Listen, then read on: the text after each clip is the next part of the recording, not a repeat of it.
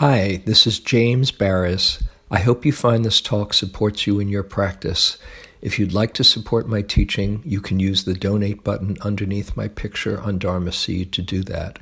Your support is greatly appreciated. Practice that we're doing here, especially on the first day for many of you, and even sometimes those who've been sitting for 10 days or so might feel this way too. It seems at times a bit mundane, just lifting your foot and putting it down, or sitting here and noticing the mind going off, or trying to open up to different experiences, and with a fair amount of talk about being open in the face of suffering, that first noble truth. There's a lot of talk about suffering in these teachings. Sometimes we can forget that this is really a practice of happiness. This is a practice that develops and makes available true happiness in our hearts. So tonight I want to talk about how what we're doing is actually transforming suffering into happiness. The Buddha said that he taught suffering and the end of suffering. And a more positive way of saying the end of suffering, what's left when there's no more suffering in one's life? There's a happiness, there's an openness, there's a unity that he said is the greatest of all happinesses. We talked on the first retreat about the different foundations of mindfulness that this teaching, this meditation comes from. The Satipatthana Sutta. Besides mindfulness of body sensations and of mind states, and mindfulness of principles of reality, the second foundation of mindfulness is understanding the feeling tone of experience, pleasant, unpleasant, or neutral, which is happening in every single moment. That's not bad that things are unpleasant or good that they're pleasant. It's just the way it is. Every moment, each experience has one of those three flavors. When we are not keen in our understanding, when we are acting out of habit, we react to those flavors with ways that create more suffering in our lives. And so when something is pleasant, we want to grasp it, get attached, and try to hold on to it. This is called grasping or greed. When something is unpleasant, we want to move away from it, contract away from it, push it away, or strike out against it, somehow protect ourselves from feeling it. And that movement is called aversion or hatred. It's a stronger sense.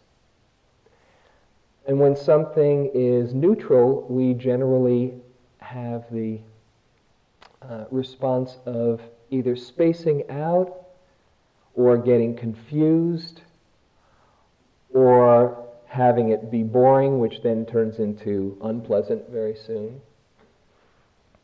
And that confusion is what's often called ignorance or delusion.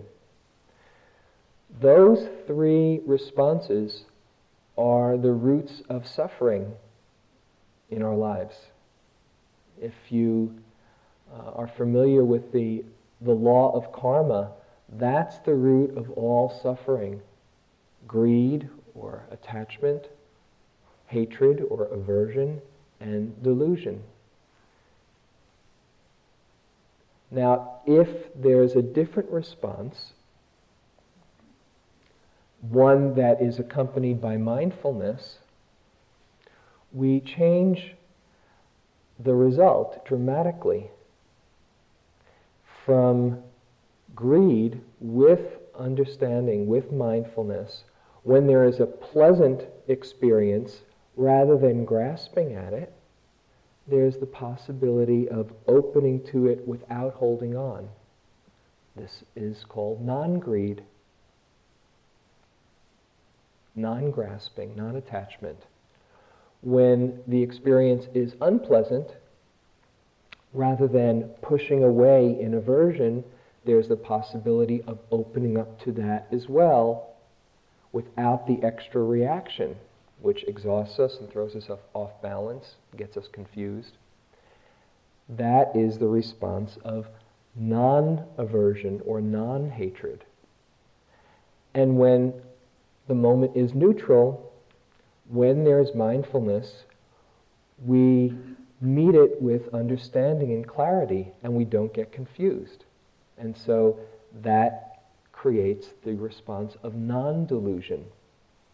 And it just so happens, fortunately for us, that those are the three roots of happiness in life. To meet the moment with non-grasping, non-greed, non-hatred, non-delusion, you are sowing the seeds for great happiness to result on a karmic level. So I want to talk about each of these three pairs tonight, relating it to our practice. First, grasping. This is the second noble truth. The cause of suffering is attachment, is grasping. There is a truth that there is suffering in life because nothing lasts. And when we want things to last, there is pain. When we're holding on to changing experience, it creates pain and suffering. We move from craving, from a general wanting, to grasping when there's a clear object, and that's what I want, and it's very hard to let go. It's hard enough when we're trying to be mindful in this kind of an environment. It's exponentially harder when we are out in the world that that all of us live in, and that most of us have just come from in the last week or so, where all the messages are saying happiness is about getting more. So go for it, go for the gusto. And without tremendous support and having special conditions, we get swept up in those messages and in that habit of mind which we've been cultivating so intensively for our life or lifetimes. I wanted to share with you something I shared on the first retreat that just beautifully sums up the predicament that we're in. There's a magazine ad called The Gold Shivers. Bear with me, people who heard this on the first one. It's a beautiful woman with gold all over her necklace, earrings, bracelet. The gold shivers. That electric excitement, that thrilling warmth, every new piece of gold jewelry ignites it once again. Nothing makes you feel as good as gold. And then on the back page, continues, what is the real substance of a new piece of gold jewelry? Emotion, pure and powerful. From the first small shiver of excitement when a shimmering necklace of gold beads catches a woman's eye, to the great shivers of delight when the coveted object actually becomes hers. Among life's pleasures, count this deeply felt euphoria as unique. The only way to get the gold shivers is by getting the gold.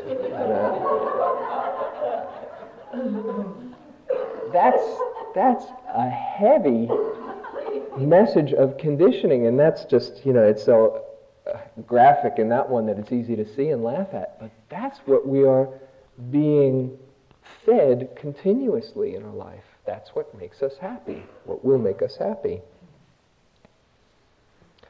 But the paradox is that it doesn't. All those gold shivers do, besides excite us, is make us feel more incomplete.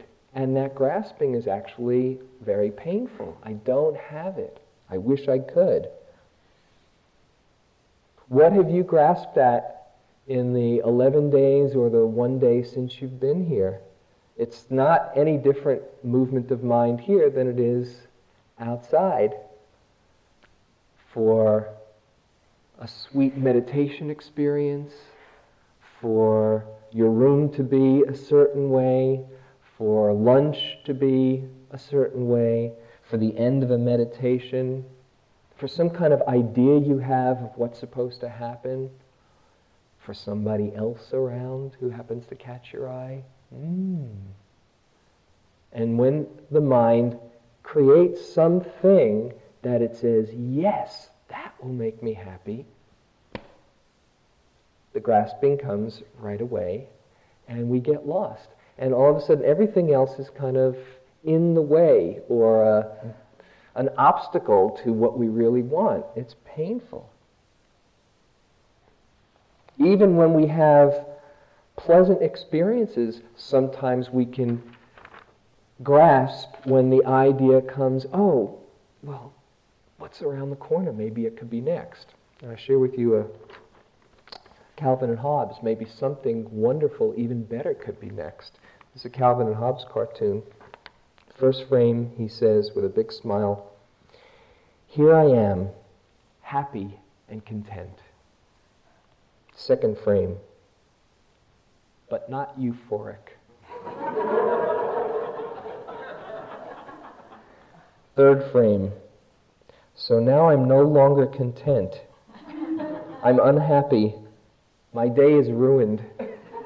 Last frame, I need to stop thinking while I'm ahead. That's kind of what we do in our minds. Maybe the next thing will be even better, and then all of a sudden, this isn't good enough. I remember one 3-month course. I think it was my first 3-month course at Thanksgiving time, where they put out big feast, right? And they used to really go over the top with 6 kinds of desserts and, just food piled as high as you could imagine. And at this point in the retreat, it was 2 months into the retreat,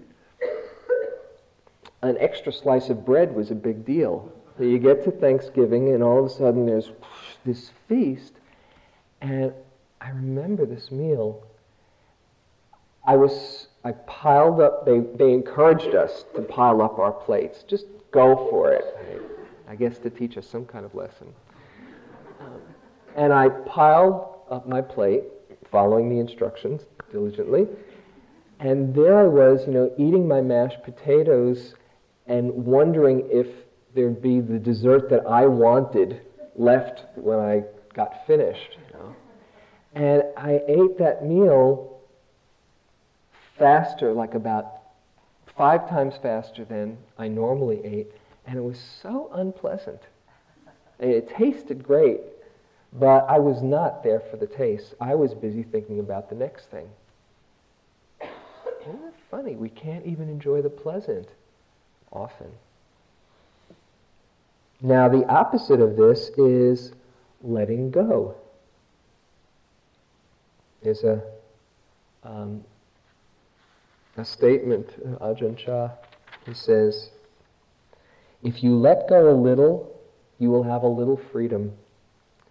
If you let go a lot, you will have a lot of freedom. If you let go completely, you will have complete freedom, and your troubles with the world will come to an end." It takes practice to let go. But when we see it again and again, we can see for ourselves the power of that and the peace that comes from that. Here's a little exercise that I find useful. Just open up your hand, open up one hand, and put your other finger in that hand. And imagine that that finger is something very special, the greatest meditation experience you could want, or the Vipassana romance that you're trying to get out of your mind, or whatever it is that you're looking forward to or want to hold on to. Just imagine it's there right in your hand. Now close your hand around it. And close it tightly. Because if you can squeeze it hard enough, you can keep it here. Okay, so squeeze tighter. Ooh, it might slip out. Squeeze a little bit tighter. Come on. You don't want to lose that one. It's so good. Squeeze a bit tighter. And then just relax. Okay, enough. Just let go gracefully.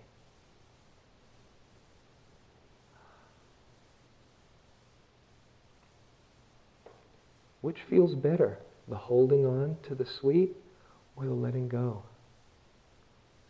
The thing is that once you let go, there's room for more. You're holding on to something that you can't really hold on to anyway, but we get tricked. The opposite of grasping or greed is non-greed, which put more positively is generosity, or out in the world, a spirit of service where you are coming from a place of fullness and giving out. And it feels really good, doesn't it? It takes some trust to be willing to let go, to know that you won't be impoverished, there'll be more, or there'll be some way that things will work out. And as you trust and you see for yourself, then you see the pain that's in holding on.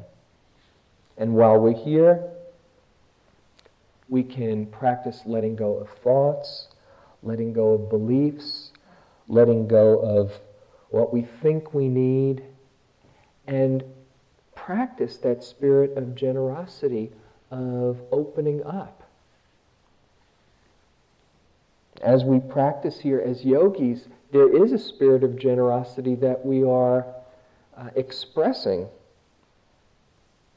as we contribute to the community, as we do our jobs in the kitchen or wherever our work meditation is, as we practice with sensitivity and kindness and come into the hall and express our appreciation for the Dharma, that is an act of generosity. And it can be done with that intention as well.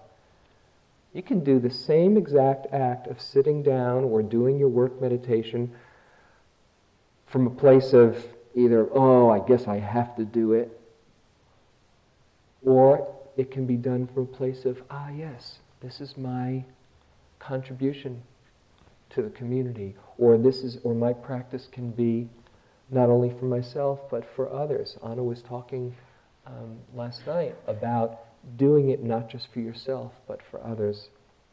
This is from Nyoshul Kempo, who says about motivation, everything depends on one's intention. One can work with anything and integrate it into the spiritual practice path through pure mind and a good heart, always from the point of view of benefiting others. The very heart essence of Buddha Dharma is to benefit others, what's called bodhicitta. Whatever we might do besides that is secondary to that.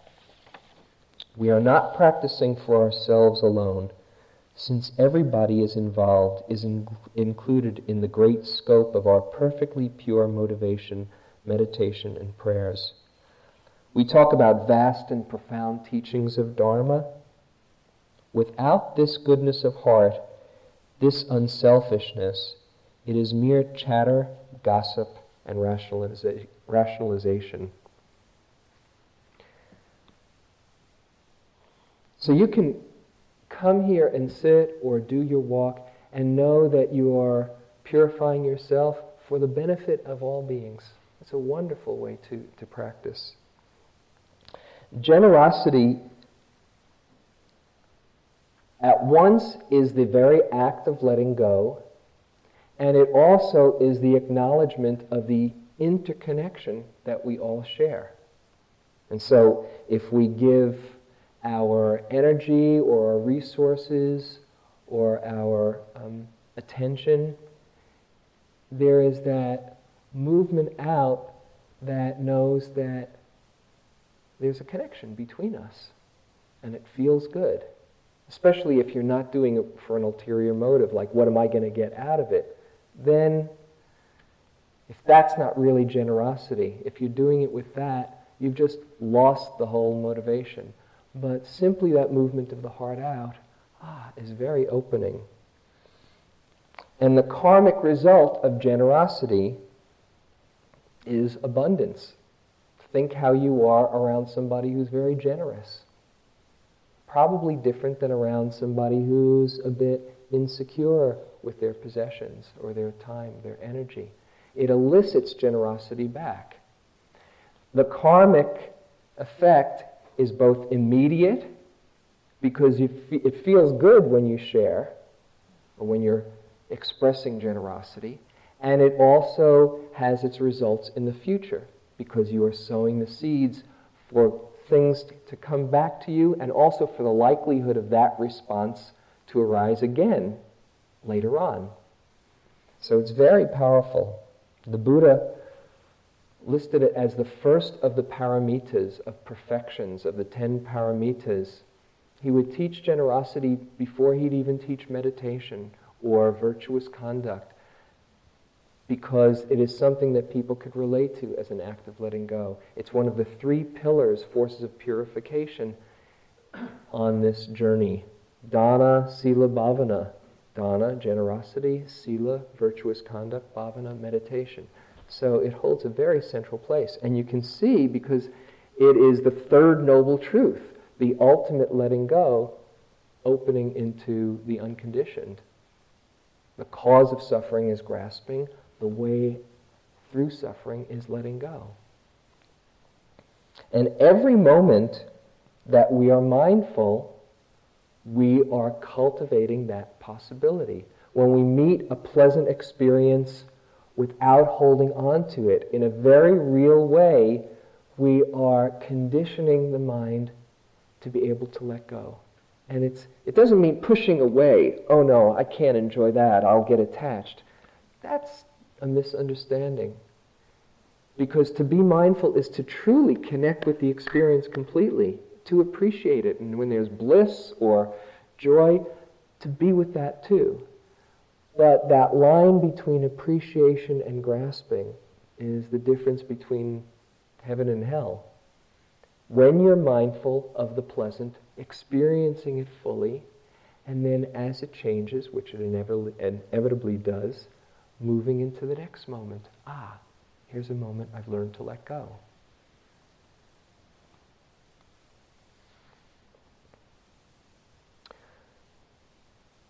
So the second now, non-greed or generosity, non-hatred.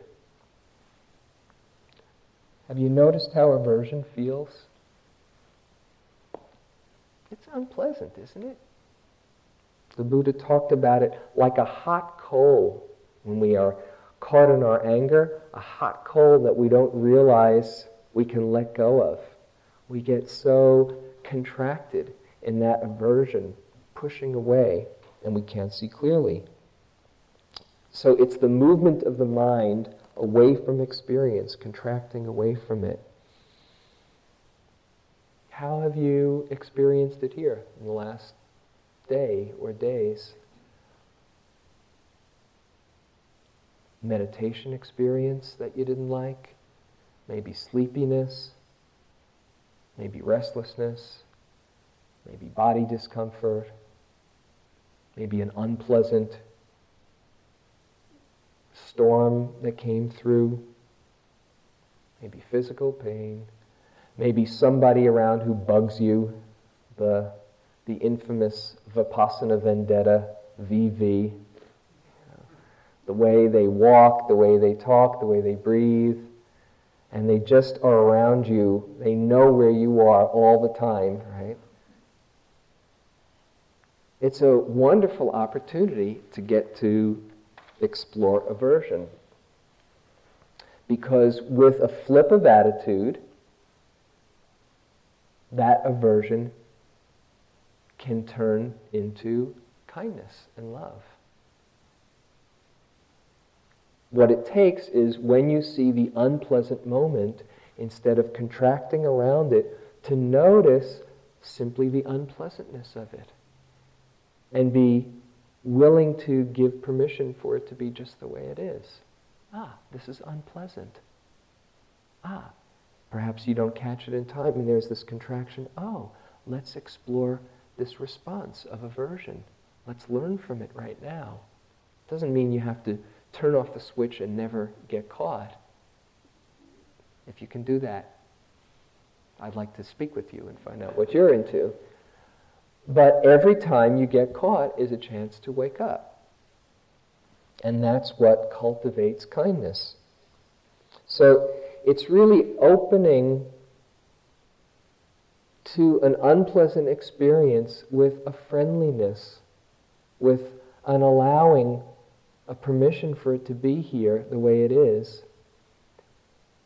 And then if you can go one step further, bringing a curiosity to it that explores, that investigates, how does this operate? But that friendly attitude to the unpleasant is the key component that changes it around. Because right in that moment, you're practicing metta.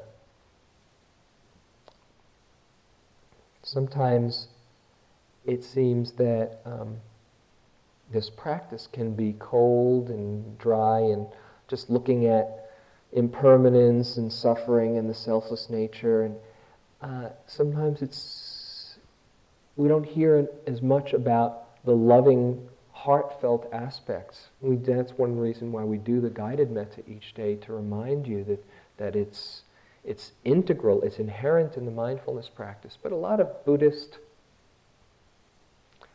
teachings are in a more wisdom-oriented framework. I wanted to read to you a passage from Ajahn Sumedho, who's just a wonderful teacher. He says, "With the emphasis Buddhists place on reflection, mindfulness, and wisdom, the holy life might sometimes seem to be an almost unfeeling attempt to look at everything in very objective ways. Rather than feel things, perhaps we think we're supposed to see everything as anicca, dukkha, and anatta. That's how it might seem. But remember, the heartfelt experience of life is a loving one, so that love and devotion are not to be dismissed." And he goes on to say, "Devotion is from the heart. It's not a rational thing. You can't make yourself feel love just because you like the idea of it. It's when you're not attached, when your heart is open, receptive, and free, that you begin to experience what pure love is. Loving kindness, compassion, sympathetic joy, equanimity, these come from an empty mind, not from a sterile position of just annihilating feeling, but from a heart that is not deluded, not blinded by ideas of self or others. When the heart is free from illusions of self, then there arises a loving quality in the pure joy of being." The pure joy of being. When we stop our doing and trying and fixing and creating, and we come to rest, there is simply the pure joy of being. When you think of it, isn't it a miracle that we're here alive? And we can know that we're alive, and that we have all of the joys and all of the sorrows that make up life, that we can open up to with wonder and awe. The pure joy of being, of life flowing through us, of awareness opening to the Dharma, to the unfolding of things. This is not a dry, sterile practice. I thought it was when some of you know, I come from a devotional orientation before coming to Vipassana. And then I heard these teachings and was completely sold on the practice. But it seemed a bit dry from the chanting and all the devotion and qualities of developing heart that I had been involved in. I remember on one retreat, it was my first longer retreat, and at some point I was just watching my breath, feeling it, and the energy started to open up, and I felt like I was going to explode. I couldn't believe what was happening. All of a sudden, this energy, and I just felt like 1,000 suns were inside. It might not happen to you, so you can't sit around waiting for it to happen. But I remember going up to the teacher saying, "What's going on here? I'm just trying to watch my breath, and I'm just feeling like my heart it's so full." And tears were coming down my face, and he said, "You see, you thought this was a dry, brittle practice? It's not. Sometimes it happens dramatically, and much of the time it happens, it kind of sneaks up from behind. But almost consistently, almost every retreat, almost everybody's face glows towards the end of it. And it's a very wonderful, exciting, and precious thing to see. Just this transformation over the days from kind of putting in your time and being diligent and, okay, I'll do this, to at the end, just the layers peel and the sense of openness and heart that is palpable in the room. It works, it really does. The opposite of hate is loving kindness. Sometimes it's harder to get in touch with the love than the kindness.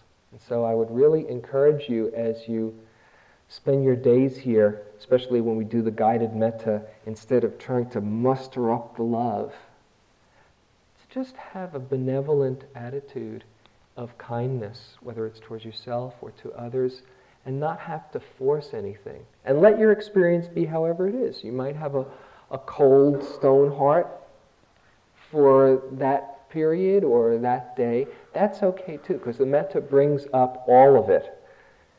And it'll show you just what's in the way. It's a kind of cleansing process. Love is different than how we normally think of love in our world. Love is not contracting. The near enemy of love that most of the world thinks of when they hear that word is attachment. It feels good at times, but it's mixed in with some fear and contraction and holding on. And that is very different from the expansion of the loving kindness that we experience, that's not trying to fix or hold on to anything. For us to meet the moment, meet the unpleasant with loving kindness, requires some forgiveness, some understanding that doesn't contract in blame, either blaming ourselves or blaming someone else or blaming the universe. Just some understanding. This is a natural unfolding. How can I deal with this most skillfully instead of blaming, saying this is wrong, and if I were running the universe, I'd do a much better job than this. And it's just a little flip of attitude, as I say, that can transform your response. I remember on one retreat, there was somebody who had a bad cough. And on this part of the retreat, in those days, in the middle of the 3-month course, they used to have us all sit around Zen style in the perimeter of the room. And it was just my luck that this guy sat next to me. Right? So he had this loud, irregular cough that would happen anywhere from 20 seconds to, a minute and a half or so. It would go on. And we were going to be in that alignment for 7 days. Okay. I thought I was going to go crazy by the first hour. I said, forget it. Oh, this guy's going to drive me out of my mind. Right? So I had to figure out some way to deal with this. And what I did after a day or so of getting more and more tight was just see if when he coughed, I was mindful. I would use it as a mindfulness checker. Okay? So I'd be sitting there and oh, I was mindful. Okay? 30 seconds later, oh, I lost it. Okay, come on back. So every time he was really an aid to my practice. The cough, if I wasn't mindful, he'd bring me back. If I was, okay, I just marked it. And it was great. As the days went on, his cough got better. And I was very glad for him, but in a way I kind of missed my little tool over there. How we relate to the moment is completely up to us. We have choice. There are different kinds of friendliness or loving kindness that we can cultivate in our life. There's the love or the loving kindness that comes when we feel a connection with others. It doesn't always have to be colored by attachment. Sometimes it can be a real deep purity of love. And when you are feeling that love, when you are in love, that other person has awakened the love in you, and you love the whole world, it seems. You ever notice how things don't bother you as much when you're in that? I don't know if it doesn't happen very often. I read an article where the hormones kick in for about 18 months. You're in a euphoria when you're kind of in love and when you're loving the world. But, while it's there, have you noticed? You feel, wow, and you appreciate things so much more deeply. The problem comes when we think that person is responsible for my love, and then we get frightened that they're going to change or that this feeling will change, which it will. But it's something to really be honored that we can open up those feelings in each other. There's another kind of love that goes beyond me and other, and that's love that we can feel for life, for the Dharma, for God, whatever word you call it, for the mystery. In one of the lists, there's a list of bases of power, or iddhipadas, and there's one, citta iddhipada, which I understand as being touched by the power of the Dharma and just falling in love with it, and being so moved and transformed that it's like a moth flying to a fire, and it compels you to go deeper and deeper. I've shared this story, and probably a number of you have heard it before, so I won't go into it, about realizing how much I love the Dharma. We all love the Dharma. There's something that's called us here. Whether it's your love of truth or your honesty and sincerity that truly wants to understand and see a possibility of waking up, whatever it is, we've been touched by it. And it's very important to honor and appreciate that love that we feel for the Dharma, for practice.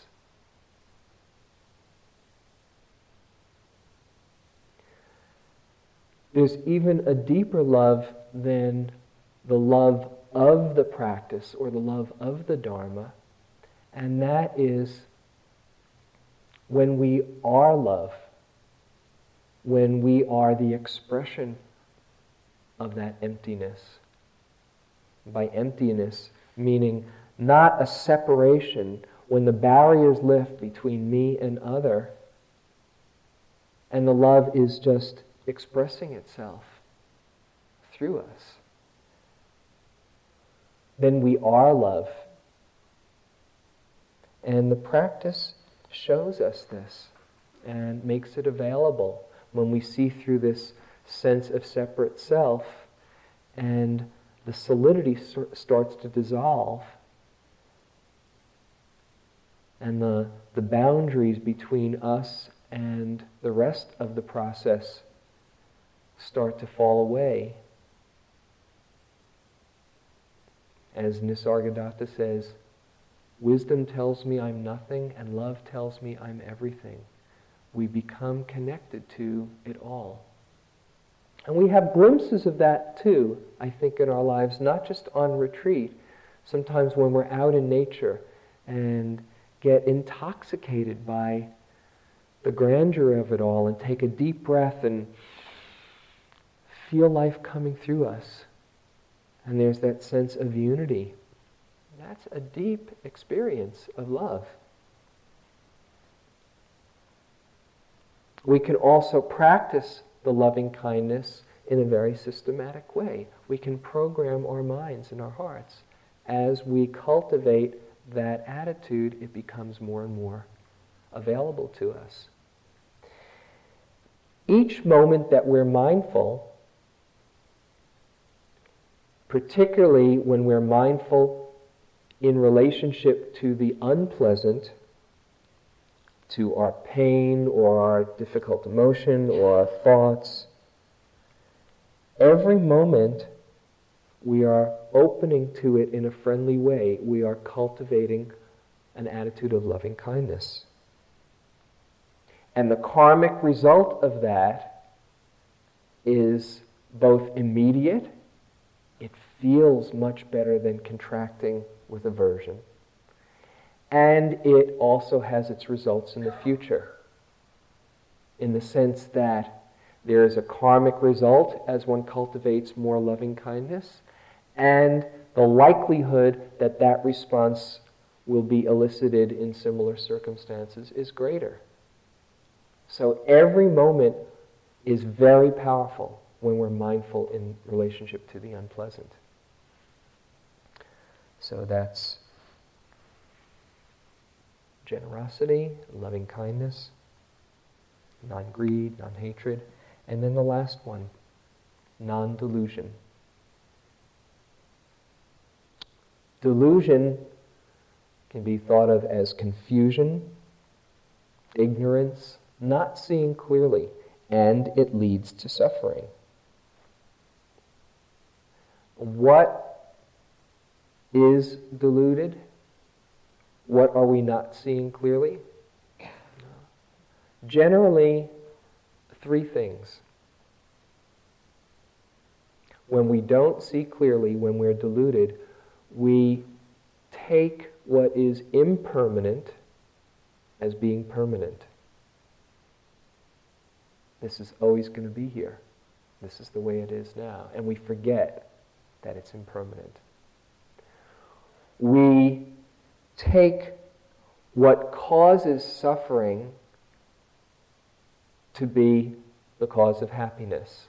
If I hold on to this, I'll be happy. If I get this, then I'll be happy. Not realizing that because it's impermanent, you can't keep it. And that movement towards imagined happiness is what creates suffering. And we take what is selfless to be self, to be fixed, to be contained, to be separate from the rest of the process. And we separate ourselves out from that process. We believe that sense of self.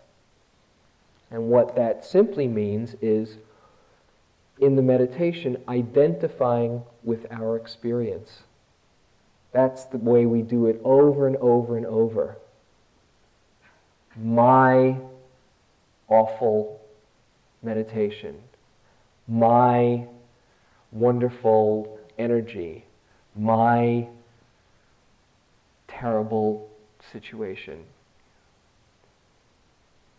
That is called identifying with the process. And we blame ourselves, or we take credit so quickly. Hey, I'm doing it really well now. Or I'm really blowing it now. How do I get back on track? How do I fix this? What am I doing wrong? When we can let go of that blame or credit, that is the doorway to freedom. Like that I read yesterday, I'll just read it one more time. It was so beautiful, where she says, "What a relief not to feel so burdened by my pain, my fear, my doubt, yes, even my happiness. It all just is, and I, the vehicle it flows through."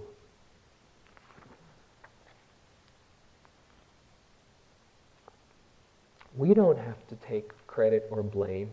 It's a misperception. And it's a great relief, too.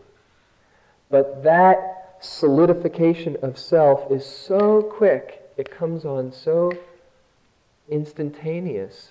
And we compare ourselves to others, or how we did yesterday. I mentioned on the first retreat, the comparing mind, the judging mind. It's there until you're fully enlightened. It's one of the last things to go. What's called conceit in the 10 fetters. Conceit. Seeing through the conceit of I am is the phrase that's often used by the Buddha in the sutta. The conceit of I am. And that includes putting yourself higher than or putting yourself lower than. Oh no, not me. I couldn't do this really that good. I can't be a good yogi. Or I remember this saying by Trungpa Rinpoche says, timidity is just another ego trip. Oh no, not me. That's another stance of ego. When it's just happening through you. The comparing mind. Have you noticed it since you've been here today? Have you noticed image? What are they going to think? Especially around meals. You know, that's a very social situation.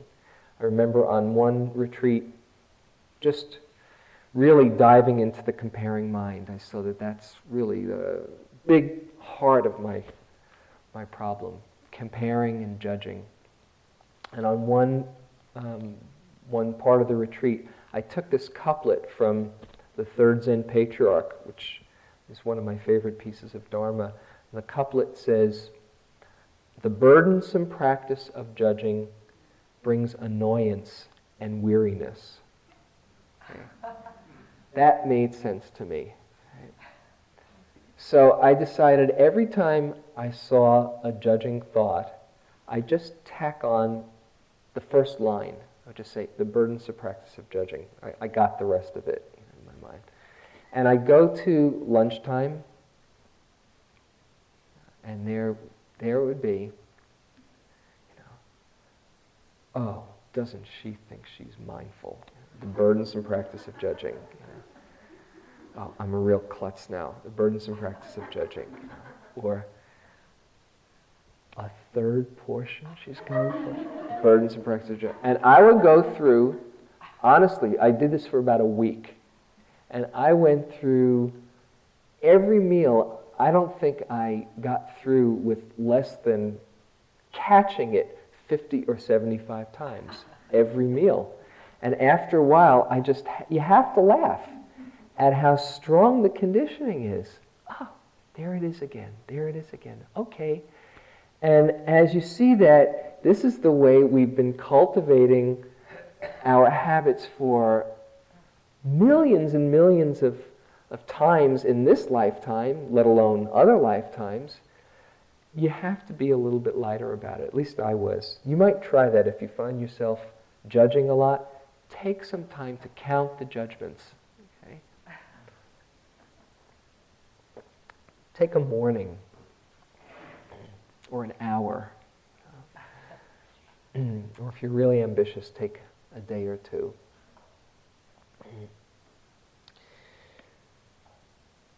When is the comparing mind most active for you? Start to notice it. At lunchtime, in the hall, if you feel you have to move, out in the walking. That's a good one. Especially people who've just arrived and there are these 25 zombies that are moving through. What does the mind do? Oh, God, I'll never get that slow. I just want you to know you can go very slowly and be on Mars in your mind. So it doesn't matter how slowly you go. What matters is your relationship to it. I mentioned this, I'll mention it again. On one retreat, I like to go slowly. It just feels good once I get into a particular gear. And I'd be all by myself, and I'd be lifting, moving, placing. And then somebody would come into the room, the walking room, and there'd be a whole different reason for walking. Just lifting, moving. And after a while, I started to add another label, which was lifting, moving, looking good, lifting, looking good, lifting, moving, looking. It's humbling, but it's actually very freeing when you do that. When you see through that conditioning that usually catches us. It's so subtle, those movements of the mind. Non-delusion, the wisdom factor that sees clearly, sees through this sense of I. Who is this I that's getting all uptight, or that's trying to impress, or that's comparing? Who is this I that wants to have control when there was no control in the first place? And it can be a little unsettling when you can't find it, but actually, again, it's a doorway to freedom. And that wisdom factor changes what would seem to be frightening ideas of impermanence and suffering and no self into wholeness, into openness, into a sense of faith and confidence. Because what we see when we pay attention, when we look at impermanence, we see not only the fact that things have gone, that there's nothing to hold on to, but we see a continually creative universe. There's always something new. What we see in the face of suffering, when we open up to it, we see the possibility of real compassion. So we're not afraid of our suffering or others. What we see when we understand this sense of selflessness, of no self, is the interconnection that we all share. So the mindfulness is very comforting and very opening, illuminating, and brings great happiness. What non-delusion means is letting go of knowing, letting go of figuring things out with our mental mind. There's a line in the Third Zen Patriarch. It says, "Stop talking and thinking, and there's nothing you'll not be able to know." It again takes a little bit of trust, a leap of trust, to let go and see what's here. In order to have an insight, in order to have an experience of, aha, it means that you opened up to the moment in a fresh way, without analyzing and figuring out.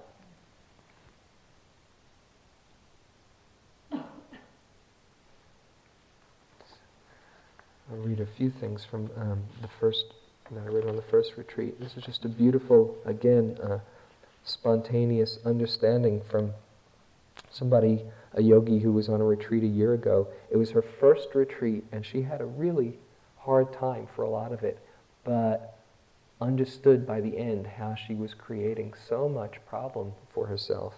And she says, "The one thing that is indelible in my brain is remembering you don't have to figure it out. That would not ever register in my brain as an option before. Yesterday, I was walking and struggling in my brain, thinking round and round, and this voice came into my head that said, 'You don't have to figure it out.'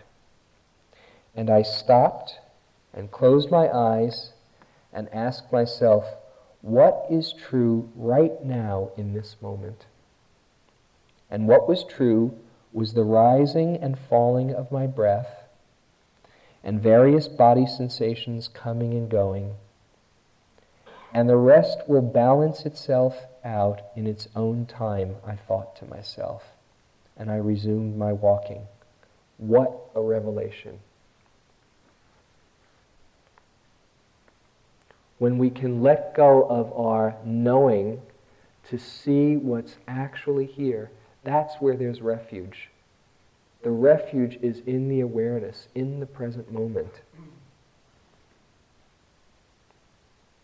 And this is how the Dharma reveals itself to us. It's mysterious. It's here every moment, just saying, "Come, see for yourself."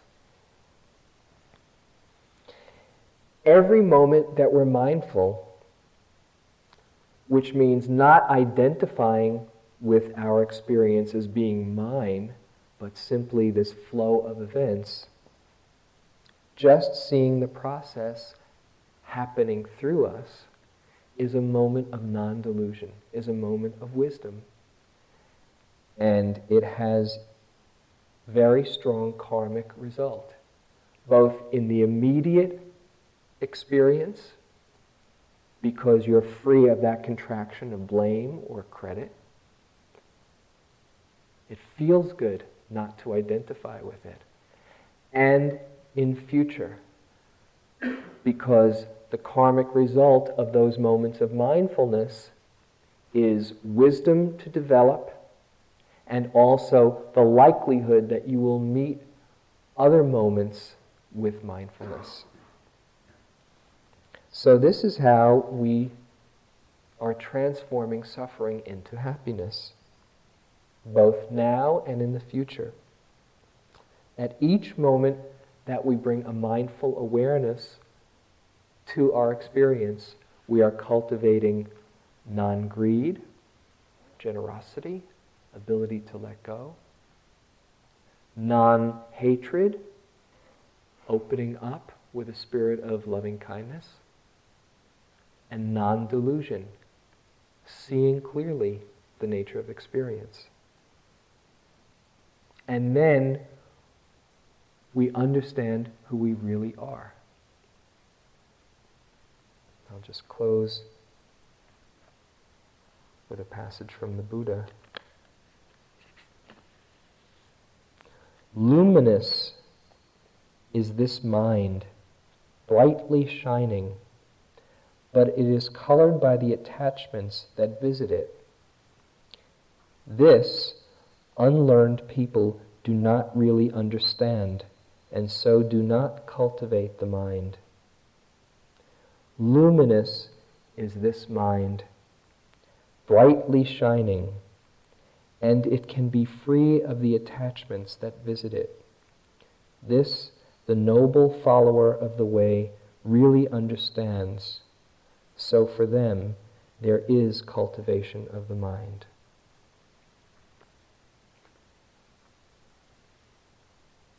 This is what we're doing together. So let's sit for a few moments and cultivate.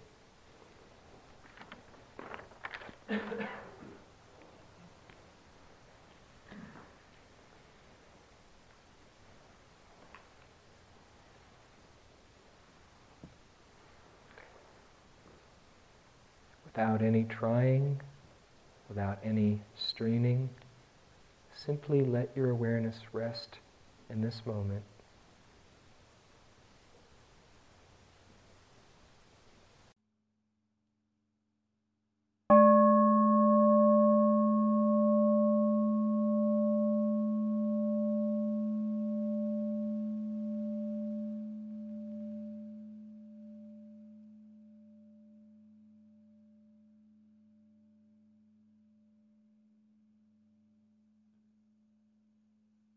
This talk was given by James Baraz at Insight Meditation Society on April 18, 1996. It is an offering of the Dharma Seed. Thank you for listening. To learn how you can support the teachers and Dharma Seed, please visit dharmaseed.org/donate.